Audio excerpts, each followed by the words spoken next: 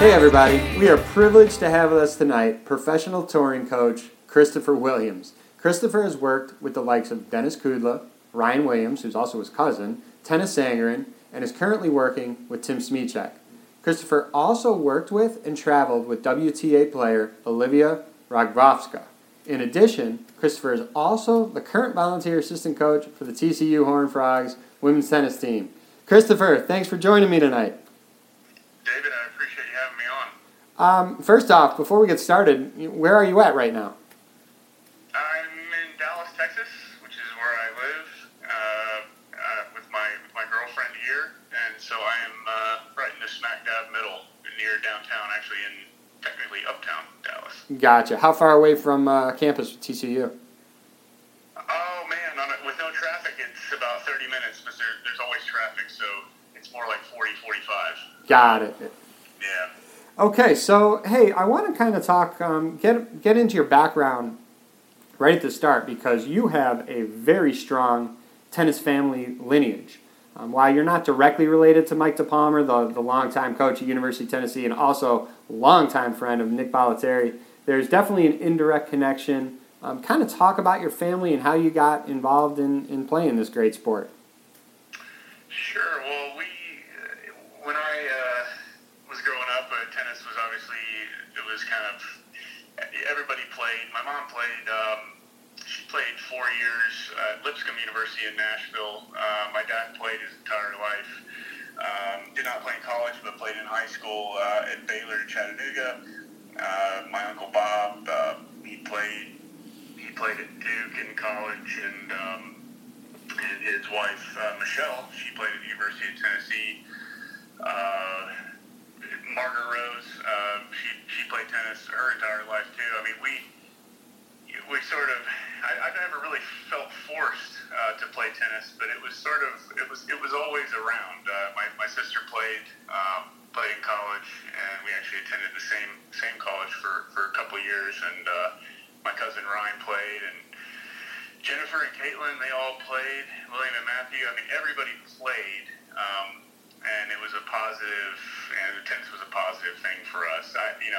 Obviously, my cousin Ryan, his grandfather, Michelle DePalmer Williams' father, was the coach at Tennessee and had an extremely decorated tennis history, and so he was a strong influence on Ryan and Jennifer and Caitlin, my cousins, and but like I said, tennis is sort of a sport of a lifetime for our entire family, which is fun. You probably do not remember a time in your life where tennis wasn't a part of it, just because everybody you just mentioned was surrounded by the sport. It's true. It's true. So you started your collegiate playing career, you mentioned it briefly, at Wofford, and I'm sure you know, shout out to Wofford right now. There's a very good doubles player on tour in Robert Galloway. I know you know Robert, made the second round of the U.S. Open with his partner this past year. He played 4 years at Wofford. You then transferred to Tennessee. Stating maybe the obvious, but why the change here? Was it just you were meant to be at that school? You're originally from Knoxville. Your whole family is around that area. Talk a little bit about the when you decided to make the change to go to Tennessee. Yeah, well, first of all, Robert Galloway is a great guy, and Ron Ray, the coach at Wofford, is a great coach and great person, and he does a tremendous job in creating people that really they win at life. I mean, he's a tremendous motivator, and I'm very grateful to have spent a lot of time with him, and I think Robert feels the same way. I've had the privilege of being around Robert on tour, and he's a great guy, and he's put in a lot of hard work, and it's pretty cool to see the things that he's doing. Tennessee, so 2 years at Wofford collegiately, and then transferred to Tennessee. If you can believe it, I got a little burned out and actually took a semester off, and kind of, there were a couple things that led to that.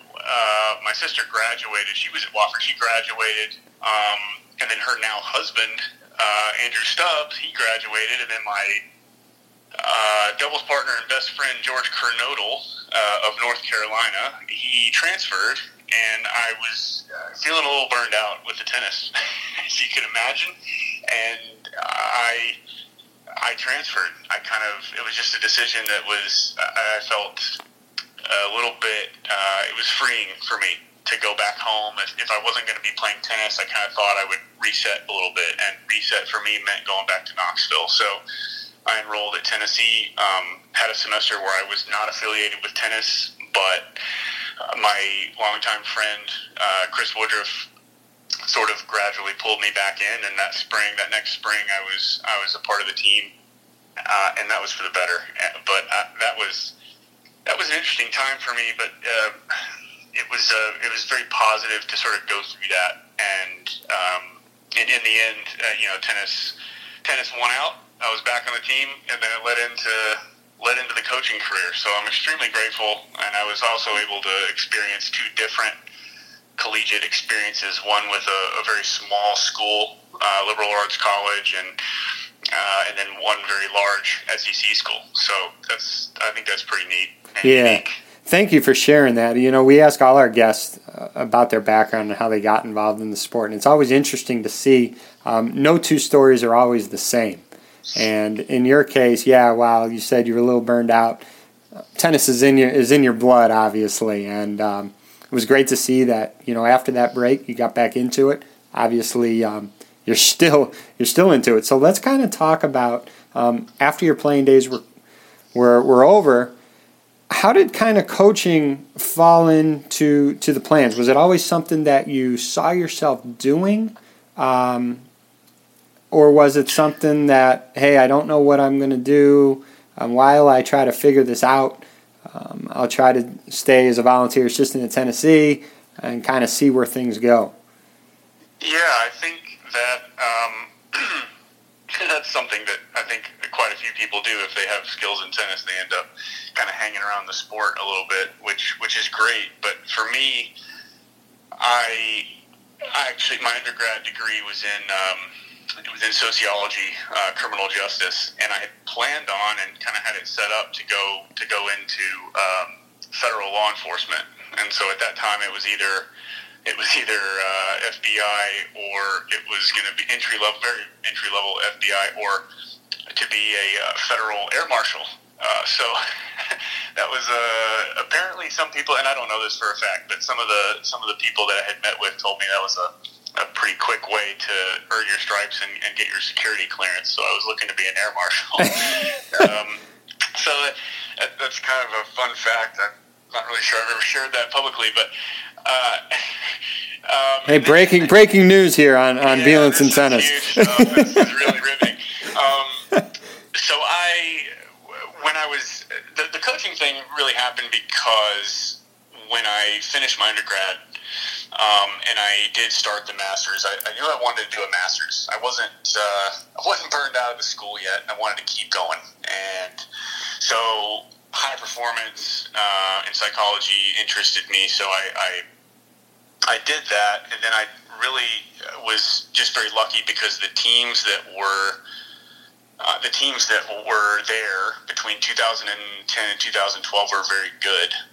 You had John Patrick Smith, you had Ryan Williams, you had Dennis Sandgren, Mateo Fago, Boris Chonkic, Davey Sandgren, just Matt Brewer, great players that were a part of those years. And so I had no business coaching these guys. I just really didn't.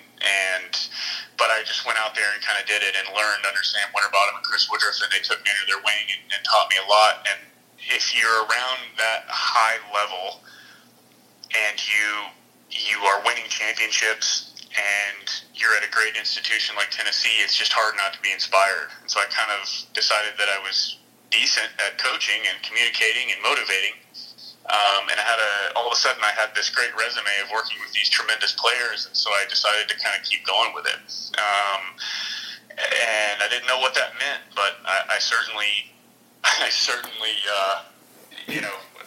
put myself in that world. That's awesome. Yeah, I mean, you got a roster full of kids like that. There's no rush in pushing you out of that situation at all. So you're in the collegiate atmosphere. And then all of a sudden you start to go out and travel and tour as a coach.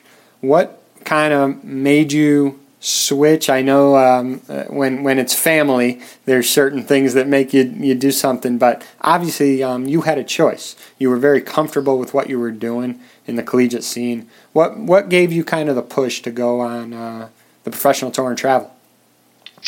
Well, I remember we had the meeting. I had no idea it was coming, but Bob Williams, my uncle, Ryan's dad, he came up, and Ryan and I were hanging out at the family farm in Upper East Tennessee, and we were just taking a break. We were kind of having a little vacation and kind of talking about life, and Bob showed up, and we started talking about the possibilities of going on tour with Ryan, because he was going to do that. He was good enough to do it, and he had the skills, and he was going to go out and play. And I remember sort of after getting that informal kind of offer, I reached out to my mentors, and Andres Pedrosa, who's now the head coach at University of Virginia, he just said, "Hey, look, Christopher, you're going to be able to travel and learn about the game of tennis on a global scale." And that resonated with me, and I just thought, that sounds pretty good. I think I'd like to do that. So I went for it. The family aspect did make it easier as well. I mean, I grew up with Ryan, and we were friends from a very young age. We grew up across the street from one another. Our houses were literally across the street. So it's an easy thing to say yes to. There's a comfort level there, I think, on both sides. So that was fun, and I have to thank Ryan. I'm very grateful, and the entire family, just for supporting us as a duo, and a lot of good things came from that relationship and that coaching relationship. So I'm very grateful.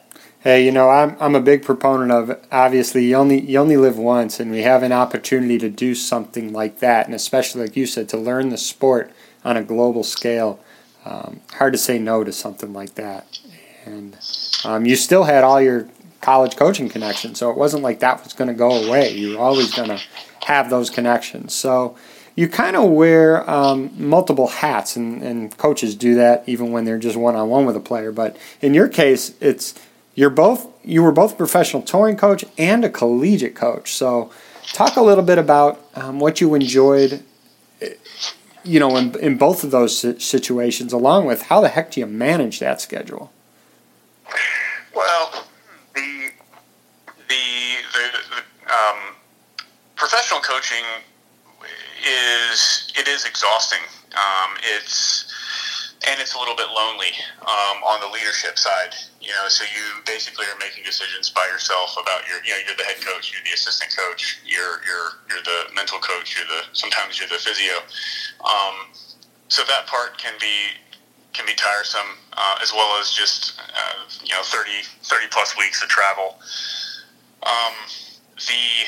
The time that I've spent at TCU in the last few years, 3 years, I think to be exact, has been extremely rejuvenating.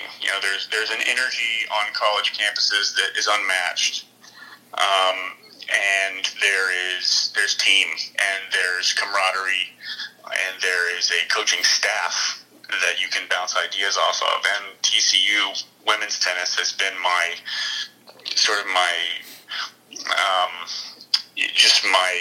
coaching team.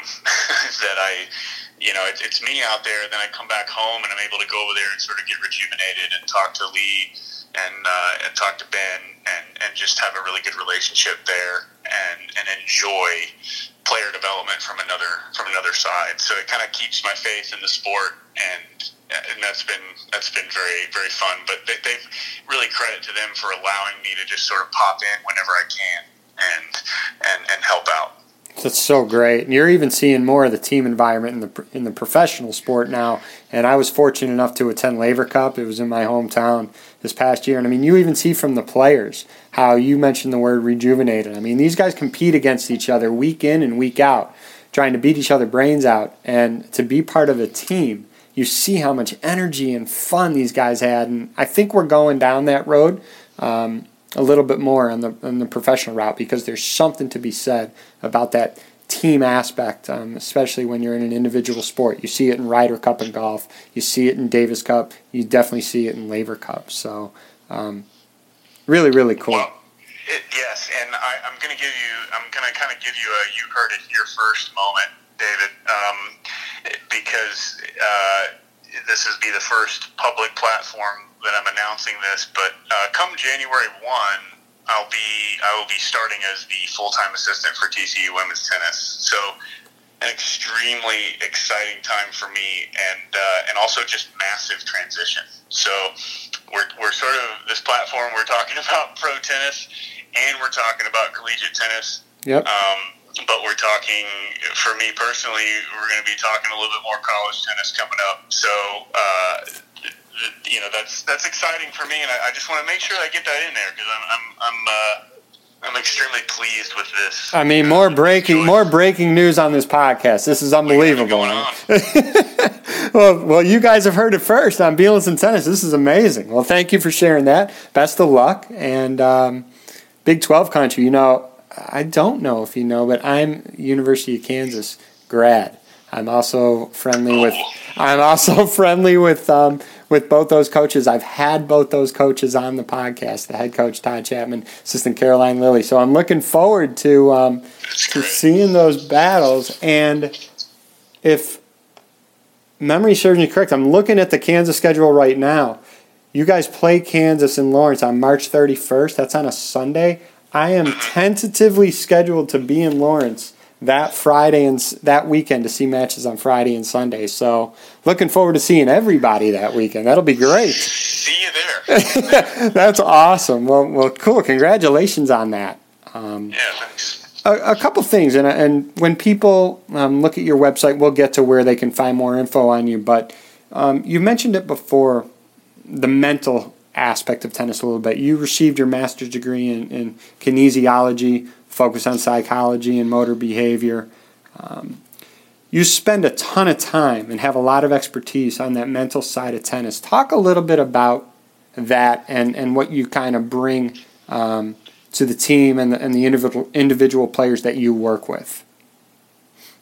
Well, the question for me is really, what can you bring? And the thing that I've gotten better at delivering is not just a blanket strategy for and blanket delivery of mental skills. So I have, and this is actually through inspiration of Lee Taylor Walker and Ben Stapp at TCU.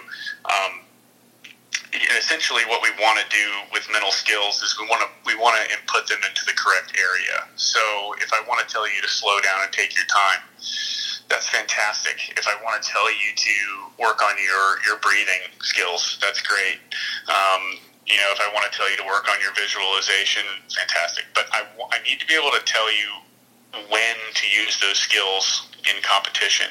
So I think that's the most important thing in today's performance arena, and so because my point that I'm trying to make is a lot of times practitioners will talk about, for example, one skill might be, okay, hey, slow down and take your time here, but slowing down might not be appropriate for all moments in a match, even if you just lost the previous point.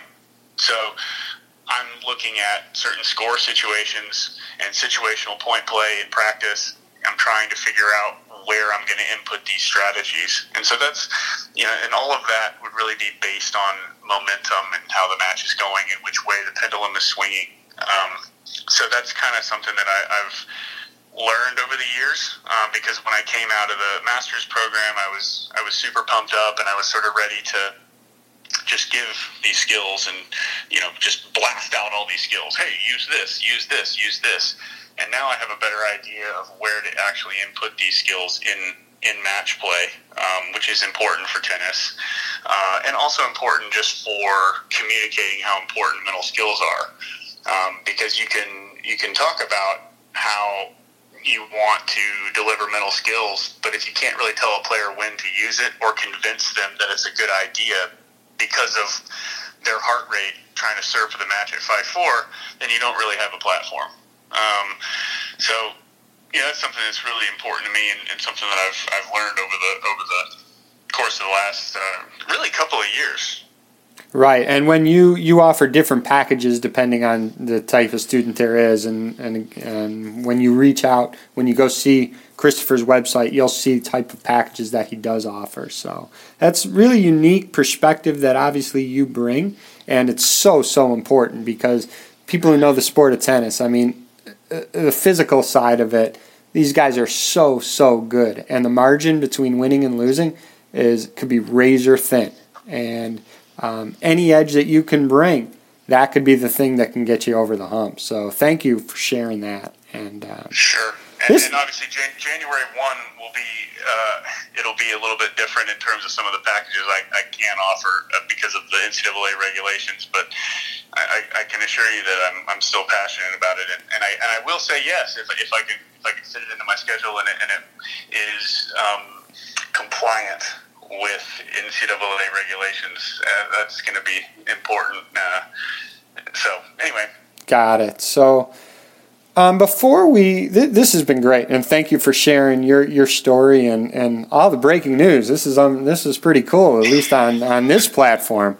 But before we wrap up, you and I both have a couple mutual connections, and especially with Jeff Dawson and his brother Connor Dawson, co-founders of the really cool coaching platform Rabit.com. That's RHABIT.com. Tell us how you got involved with it, and give a couple thoughts on that platform. Sure. Jeff and Connor are fantastic. I met them. I was in Tallahassee a few years ago with Tim Smichek, and he was our mutual connection, and we had him over for some dinner, and they were telling us about the platform that they were coming up with, and then Champaign Challenger a couple of years ago, I was working with Dominic Kupfer and Jared Hilsick, and we went out and filmed.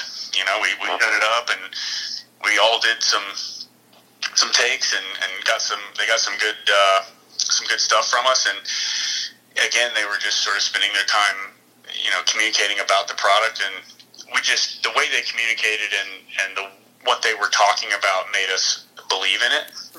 We didn't know, but we trusted because we didn't see it yet. When it came out, when the videos came out, and then the platform showed itself online, it was better than I even thought it could be. And I thought it was an extremely unique way to share ideas. And I think not even just for either coaches or players that are looking to gain something, but coaches. I mean, I was on there. I was kind of clicking around, wondering what can I learn from some of these other coaches that have done videos. Exactly really right. Good stuff on there. I was a cheater because I already had a login and I didn't have to pay for anything. It's not just for the players; it's for the coaches to learn too. And to me, what's so unique about this platform is where on one place can you get some of the best coaches across the country, including several ATP and WTA players from all over the world. I mean, there's nothing, right. In my opinion, there's nothing else like this platform out there. And to me, to see that, there's definitely a need for it, and it's such a cool platform. And for anyone who hasn't been on it, go check it out. You can get a 7-day trial. You got coaches from all over the world on this thing, and as I said, there's some of the best in the country, best in the world. Absolutely. So that is really it. Christopher, thank you again for sharing everything. This was awesome. And for those who want to learn a little bit more about Christopher, go to his website. It's at cpatwilliams.weebly.com. It's cpatwilliams.weebly.com. Interesting enough, Christopher also did a recent podcast. It wasn't on a Tennis Per Se podcast, but he did a podcast. You can search for it. It's called Compete Every Day. You'll learn a little bit more about Christopher, and it was really good podcast as well. So go check that out. To you, Christopher, have a great rest of the year, and best of luck in your new endeavors. Take it easy when you go down to Lawrence, Kansas a little bit, but other than that, obviously, best of luck in 2019 and in your future. David, thank you. I appreciate it. We'll talk soon, Christopher. Okay. See ya. Thanks. So there you have it, Christopher Williams. Go check him out on social media. He's on Facebook. He's on Twitter. He's on Instagram. Also check out his website. Great guy. Hope you enjoyed this podcast and look for more guests to come. Thank you.